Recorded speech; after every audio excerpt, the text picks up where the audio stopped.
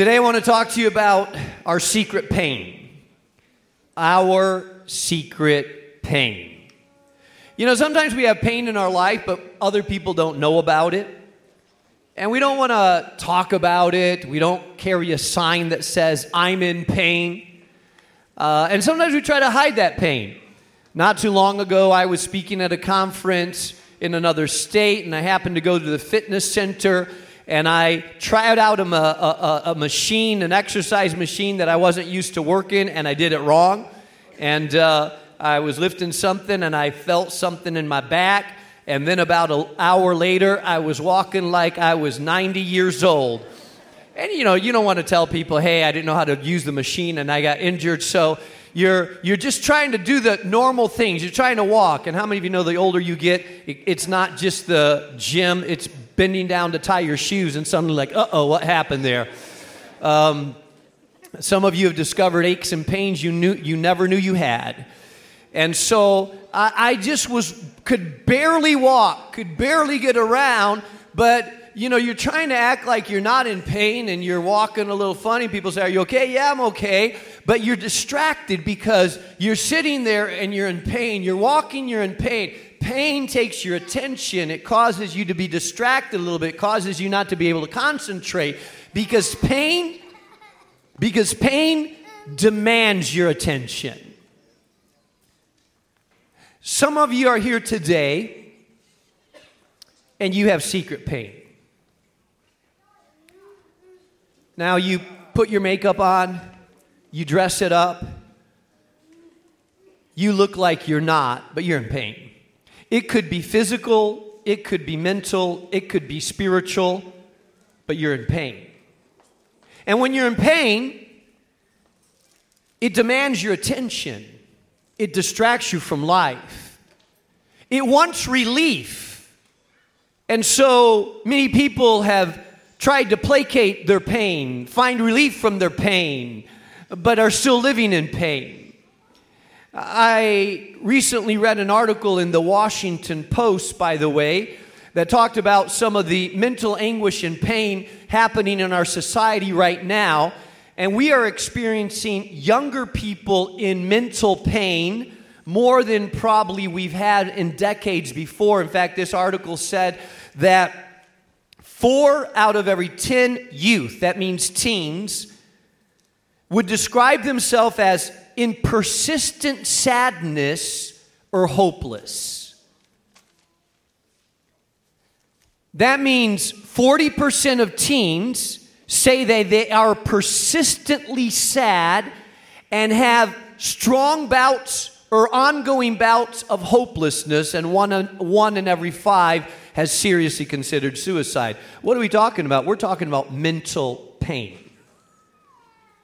And so today I want you to listen to this passage and what God is telling us out of the Word of God, because I believe that pain can drive you to dark places, and the pursuit of relief that oftentimes leads us to enslavement or to addiction, or we run to relief but we find ourselves enslaved, or pain can actually drive you to God. I want you to take your Bibles this morning and turn to Mark chapter 5. Mark chapter 5, we're going to be looking at verses 21 through 34. The same account is found also in Matthew chapter 9, verses 18 through 26, and in Luke chapter 8, verses 41 through 56. It's unusual because it's found in 3 of the 4 Gospels, the same story told from a different perspective. It's about a woman. We don't know her name, but it's about a woman that has lived 12 years with secret pain. And I believe that whether you're a man or a woman today, I believe that a lot of people will be able to relate to this woman's story and her encounter with Jesus. Verse 21 of Mark chapter 5 reads this way: When Jesus had again crossed over by boat to the other side of the lake, a large crowd gathered around him while he was by the lake. By this time, Jesus' reputation had spread. People were following Jesus. Some wanted to catch him saying something wrong. Some were against him. Some were sick and hurting and lame, and some were oppressed demonically, and some wanted a revolutionary, and some were looking for a Messiah, and some were just curious because they heard he did miracles. But thousands of people gathered around, chased after Jesus. And then one of the synagogue rulers named Jairus came there. Seeing Jesus, he fell at his feet and he pleaded earnestly, "My little daughter is dying. Please come and put your hands on her so that she will be healed and live." So Jesus went with him. So here's the scenario. Thousands of people around Jesus, crowded. A man that is an important man in the synagogue comes to Jesus. His little daughter's dying, and he pleads with Jesus, "Jesus, please come. I believe that if anybody can change her destiny, you can. Please come." So Jesus starts walking with this man, Jairus, who is desperate. I want you to know, by the way, that desperate prayer can set in motion a chain reaction of God activity. It was this man's prayer that moved the feet of Jesus in a new direction. Don't miss that. It was this man's desperate prayer that rerouted Jesus to a new destination. You see, I believe that the heart of God responds to earnest, desperate, sincere prayer, no matter who you are, whether you've gone to church or not, what your reputation is, male, female, young or old. The heart of God responds to people who have earnest, sincere, desperate prayer.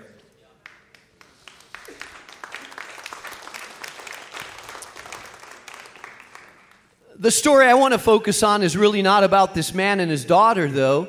It's about an interruption that happens as he's on his way to Jairus' house. I'll read verse 24 to you. So Jesus went with him, and a large crowd followed and pressed around him. A woman was there who had been subject to bleeding for 12 years. She had suffered a great deal under the care of many doctors and had spent all that she had, and yet instead of getting better, she got worse. When she heard about Jesus, she came up behind him in the crowd and touched his cloak, because she thought, "If I just touch his cloak, I will be healed." If you're taking notes today, I want you to write this down. If you're dealing with secret pain today, our personal pain may go unnoticed by people around us, but it is the force that can drive us away from God or drive us to God. Now, we don't know this woman's story, but we do know a few things about her. We know that she was a woman living with pain. What kind of pain, you ask? Well, there's several kinds of pain that she's living with. Well, first of all, it was physical pain. She had a hemorrhage and had been bleeding for 12 years. That means that she was losing blood every day. If you lose blood over a period of time, you know that you become anemic. People that are anemic oftentimes struggle with energy. The very thing that should sustain them, they're losing. She was constantly bleeding and could not stop her hemorrhaging, and so she was physically weak.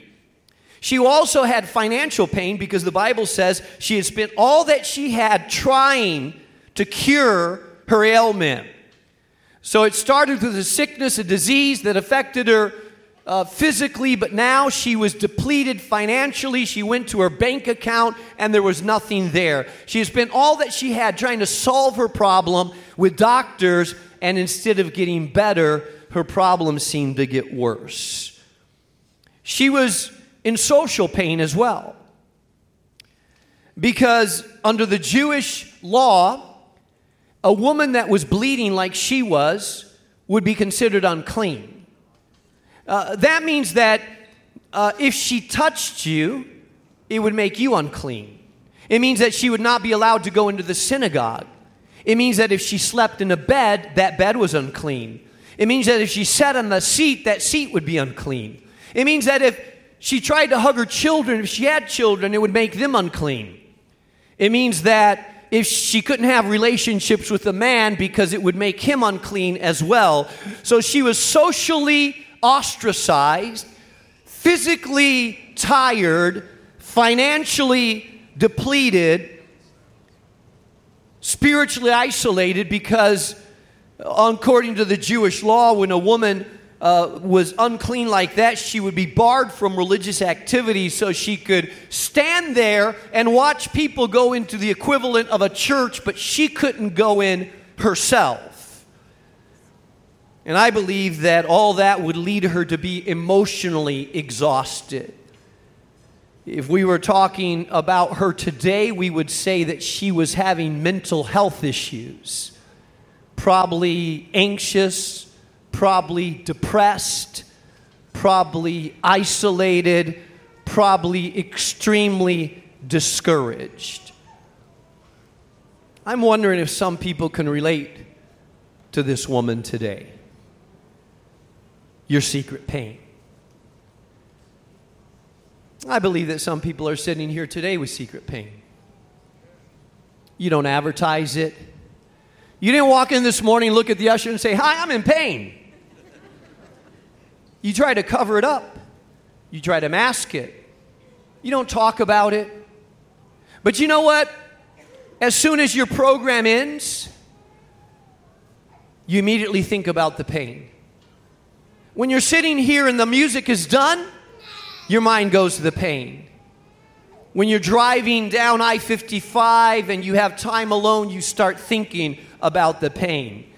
The pain of the depression you're going through, the pain of the marriage that's falling apart, the pain of the loneliness that you're feeling, the pain of your financial issue, the pain of your bad doctor's report, the pain of the family that doesn't talk to you, whatever pain it is. I don't know what it is, but their pain comes in various sizes and forms, but it affects us. It demands our attention. It waves a flag. Anytime there's extra time, our energy goes to trying to run from that pain, solve the pain, deal with the pain, because pain demands our attention.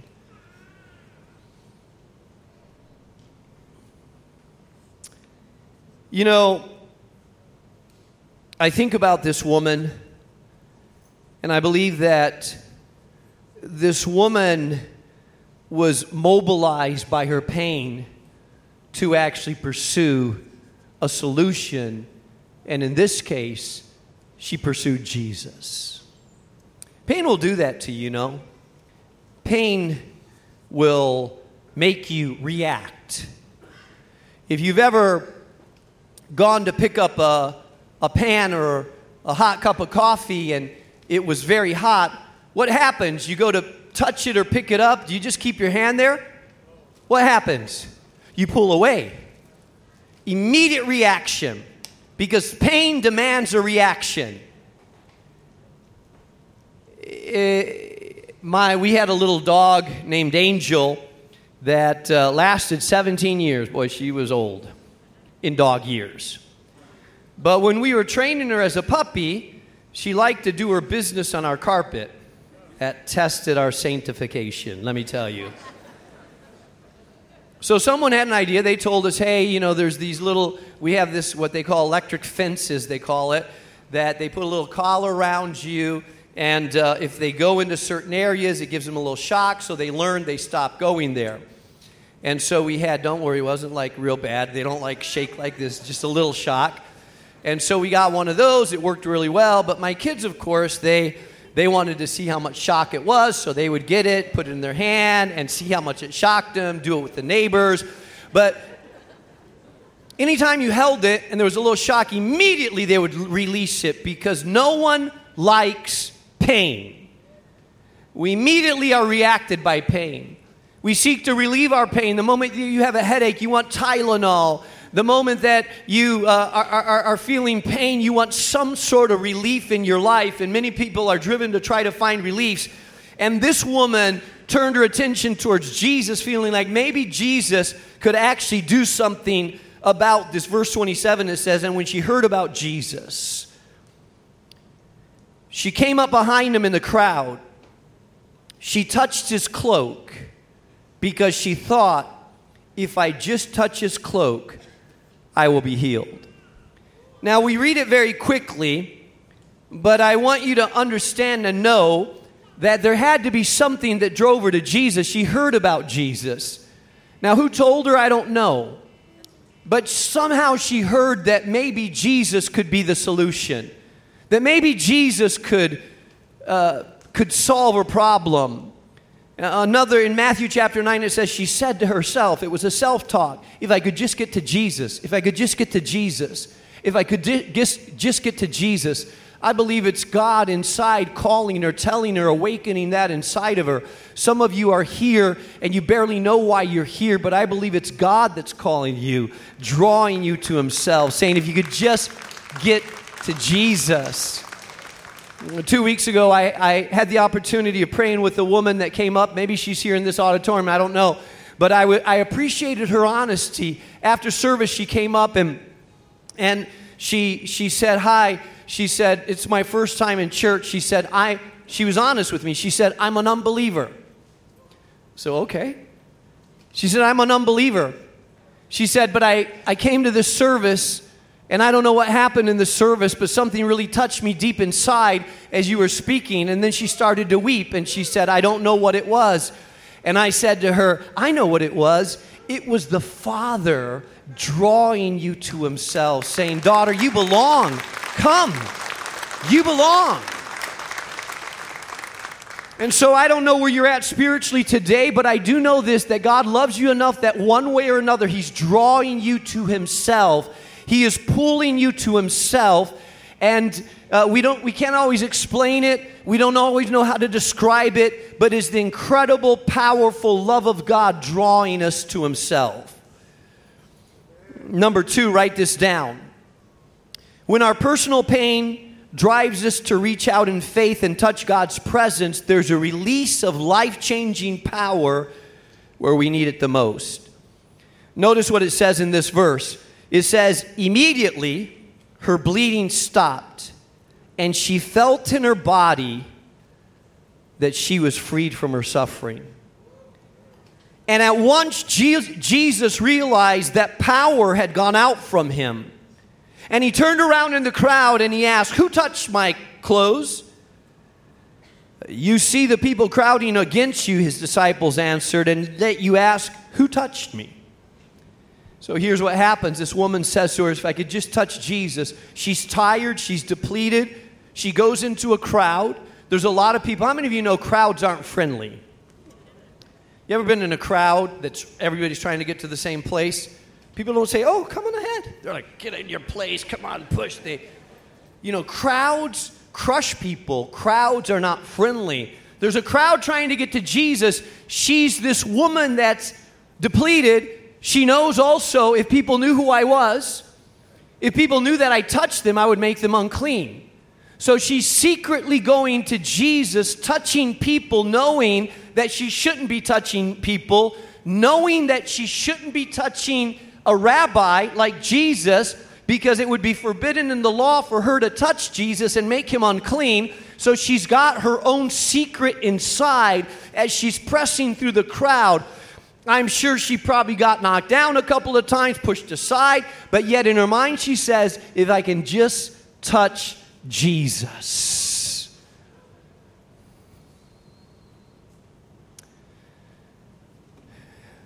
Now I remember being in the most pushing crowd that I remember being in is when my son was 16, Josiah, Pastor Josiah now. But he used to listen to what I called screamo music. It kind of sounded like double pedal drums. And I would say, what are they saying? He said, Dad, this is a Christian band. He said, can't you tell? I said, no, I can't tell a word they're saying. All I hear is But if he said they're Christian, I figured, okay, they're Christian. So one of the bands was playing down at the Metro with some other bands. And down in Chicago, he said, hey, Dad, I really want to go see him. So I went down with them to the Metro. Packed out crowd. back like this, and we were up in the balcony watching the people, and it was back in the day where mosh pits would break out, if you remember mosh pits, sort of. You know what a mosh pit is? Okay, you know, they break out, there's a little section, and people just go crazy wild in that. And we were up in the balcony, and a girl was watching the mosh pits break out, and she said to me, she said, last year I got into one of those mosh pits, and they broke my jaw. I'm like, whoa. So Josiah's next to me, and he says, Dad, I dare you to go down there. So, you know, when you're dared a little bit, I said, okay, watch me. So he's like smiling. I go down there. I'm watching him in the balcony. I'm making my way through the crowd. They're pushing. The music's blaring. They're going. And right beside me, a mosh pit breaks out. You know, they make some space, and then people jump in, swinging and going crazy. So I look up at him. And he's like, yeah, right, Dad. And I jump in, and I'm swinging and moving around, pushing up against people, doing this. I did it twice, 2 or 3 times. And then I looked up at him, and Josiah's like, I can't believe you did that, Dad. I made my way out finally, and I thought, I hope no one saw me. I'm standing right in front, and someone comes up to me and says, hey, Pastor Mark. I'm like, hi. I said, I'm just here with my son, you know, my 16. He really likes this music, so I just brought them. They said, yeah, it was so cool to see you in the mosh pit. We tweeted it out. Like, oh, no.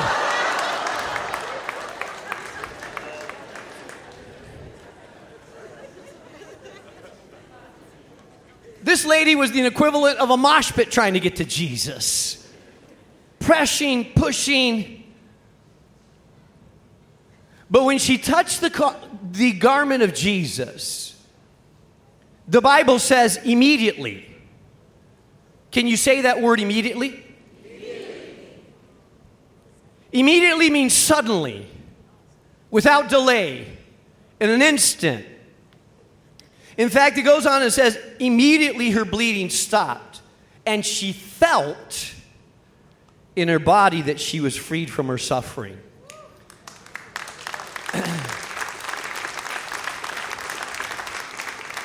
You know, I know that we say we can't trust our feelings. She didn't have time to go get a doctor's report. She didn't have time to go get a blood test. She didn't have time, but she felt like something had changed. And then it says, and at once, in the new NIV it says immediately and at once, but in the Greek, these are the same words. The Greek word is the same for both. Eutheos. It means now, immediately. And immediately, Jesus felt power leave him. I want you to see this. Immediately, she felt like something had changed. And immediately, Jesus felt like power was released from him.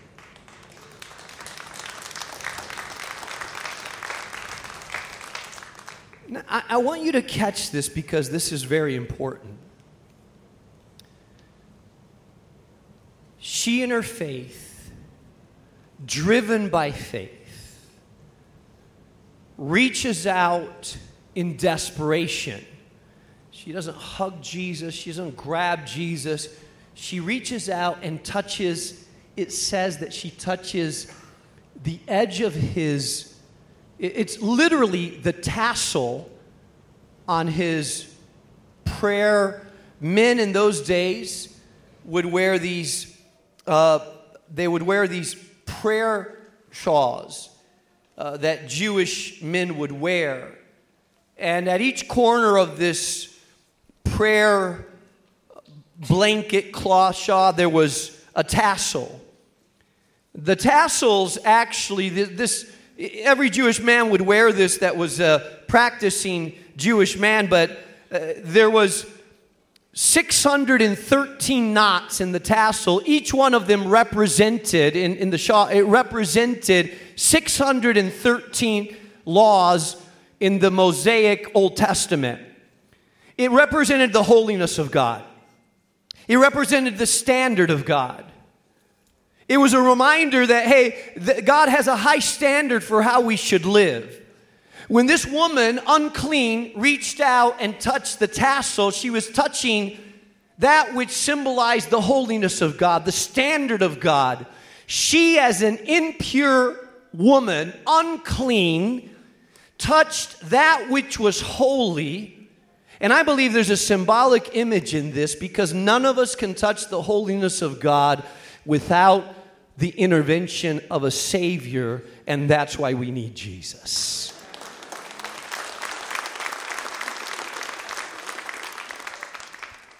The Bible says that immediately she felt something had changed. And immediately Jesus realized that power had gone out of him. And he turned around. Imagine this. He's on his way to his destiny, to Jairus' house. And he says to his disciples, "Who touched me?" And they're like, "Jesus, you kidding? I mean, we're in a crowd. Everybody's pushing. Everybody's touching you. What do you mean? No, who touched me? Who touched me?" You see, you can be touched by a lot of people, but this was a touch of faith. He noticed that he had been touched in a different way. You can be in a crowd, but there's a difference. Jesus knew that someone had reached out to him in faith. It made him stop, and he was not going to move until he knew who it was that had touched him. And I love that about Jesus because he stopped and he said, "Who touched my clothes?" You see the people crowding against you. His disciples answered, yet you ask, "Who touched me?" And Jesus insisted, "I'm not going to move from here. I've been touched by a touch of faith. I'm not going to stop. I'm going to wait until I know who touched me." Let me tell you, can I tell you this? When you reach out to Jesus in faith, in earnest childlike faith, there's something powerful that gets the attention of God where he says, "I will not move until I identify the person that's touched me in faith." Now, I want you to see this because this is really important. It leads me to my third and last point. Our personal pain may be our felt need, but often there are deeper spiritual needs that are exposed. Finally, after saying, "Who touched me? Who touched me?" a woman cowering in the background catches the eyes of Jesus.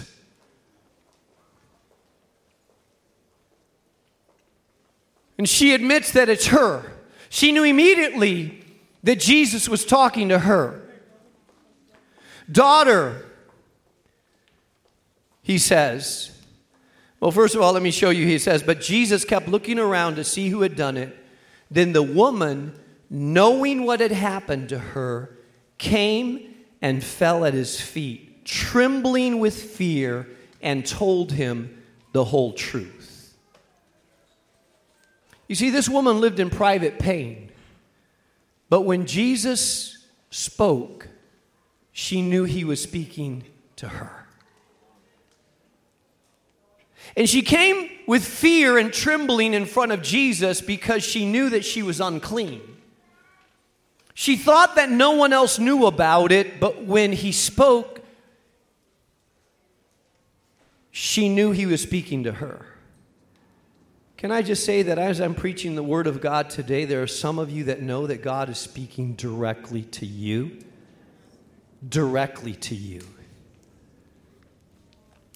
Because that's the way the Word of God goes. God knew you would be here. God knew you needed this message. God knew it was you he was reaching out to. That should make your heart melt before the presence of God to know that he loves you enough to speak directly to you through the power of his Holy Spirit. You say, "Pastor, you don't know my pain." I don't know your pain, but I do know someone who does. "Well, you don't know how long I've been doing it." I don't know how long. And some of you have lived with private pain for a long time. The pain of trauma, the pain of abuse, the pain of isolation, the pain of depression, the pain, physical pain, mental pain, spiritual pain, the pain of anxiety, the pain of isolation, the pain of abandonment, the pain of loneliness, the pain of rejection. But there's someone who's known your pain. Your pain has not been a secret to everyone. Sometimes the loneliest place to be is surrounded by a crowd that doesn't know your pain.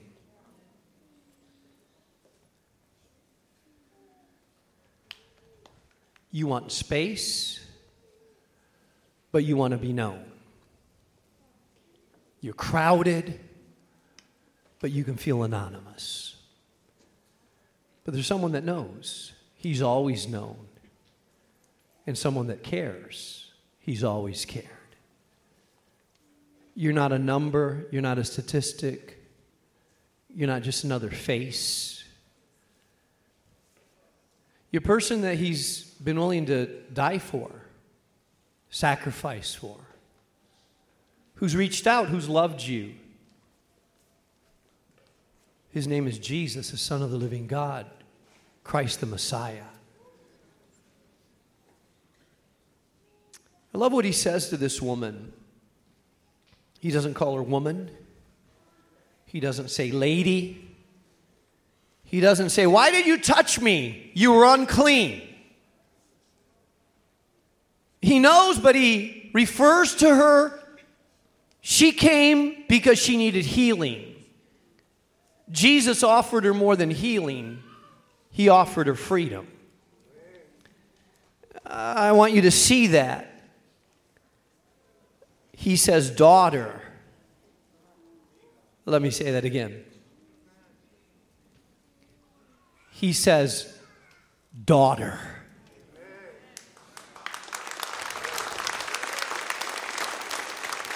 He says, daughter. What is daughter? It's a term of endearment. It means that you're family. It means that there's a caring there. It's an unusual expression to refer to someone that you don't know, but you say daughter. Because she needed more than just a touch that would heal her physical body.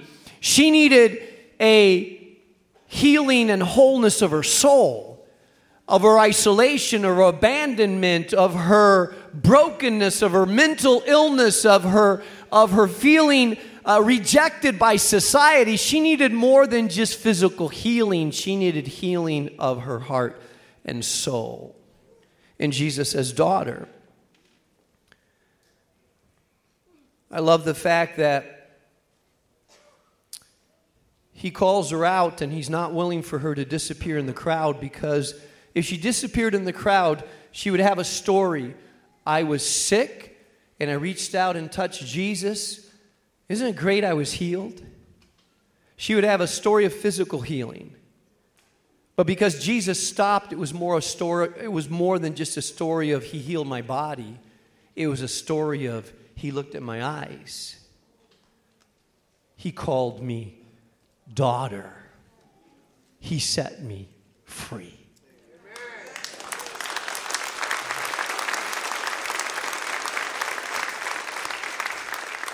You see, I believe that Jesus wanted her to speak what had happened to her, not just experience it. You know, the Bible says that if you confess with your mouth that Jesus is Lord and believe in your heart that God has raised him from the dead, you will be saved. I believe that we can experience something, but there's something powerful about speaking it. Because when we speak it, we describe it verbally. If someone comes before me and says, hey, I've done hundreds of weddings. Someone comes before me. I put a mic in front of the groom's face and I say, please say, I do. And if they were to say, Pastor, it's kind of private. It's in my own heart. I do in my heart, but I don't want to say it. I said, dude, you say it or I'm not going to sign that certificate of marriage. Don't tell me it's in your heart. I want to hear you say it. Do you or do you not? There's something about saying it that goes beyond just our heart. And can I sidetrack a little bit? So if you're with a guy and he's saying, hey, babe, I love you. You know my heart, I love you. And you keep saying, well, when you're going to marry me? Hey, baby, that piece of paper, that ceremony stuff, I'm just not into that. I'm a free-flowing spirit. I'm just saying, I want to hear you say I do publicly in front of everybody. And I would... Don't tell me you love her in your heart, but you're not willing to say I do in front of other people. Come on. Yeah, that's all the women clapping. There's a couple guys saying, I knew I shouldn't have come today. Is there another church we can go to? I just don't. This pastor, I don't know. He gets a little... But it's the same of following Jesus. When people are called to follow Jesus, that's why when I call people to follow Jesus, I don't want you just to say, I believe in my heart, it's my private thing. No, if you're going to follow Jesus, I want you to be public about it. I want you to state it. I want you to declare it. I want you to believe in your heart, but I want you to confess with your mouth. The Bible says that if you believe in your heart, but confess with your mouth. Why is this so important to confess?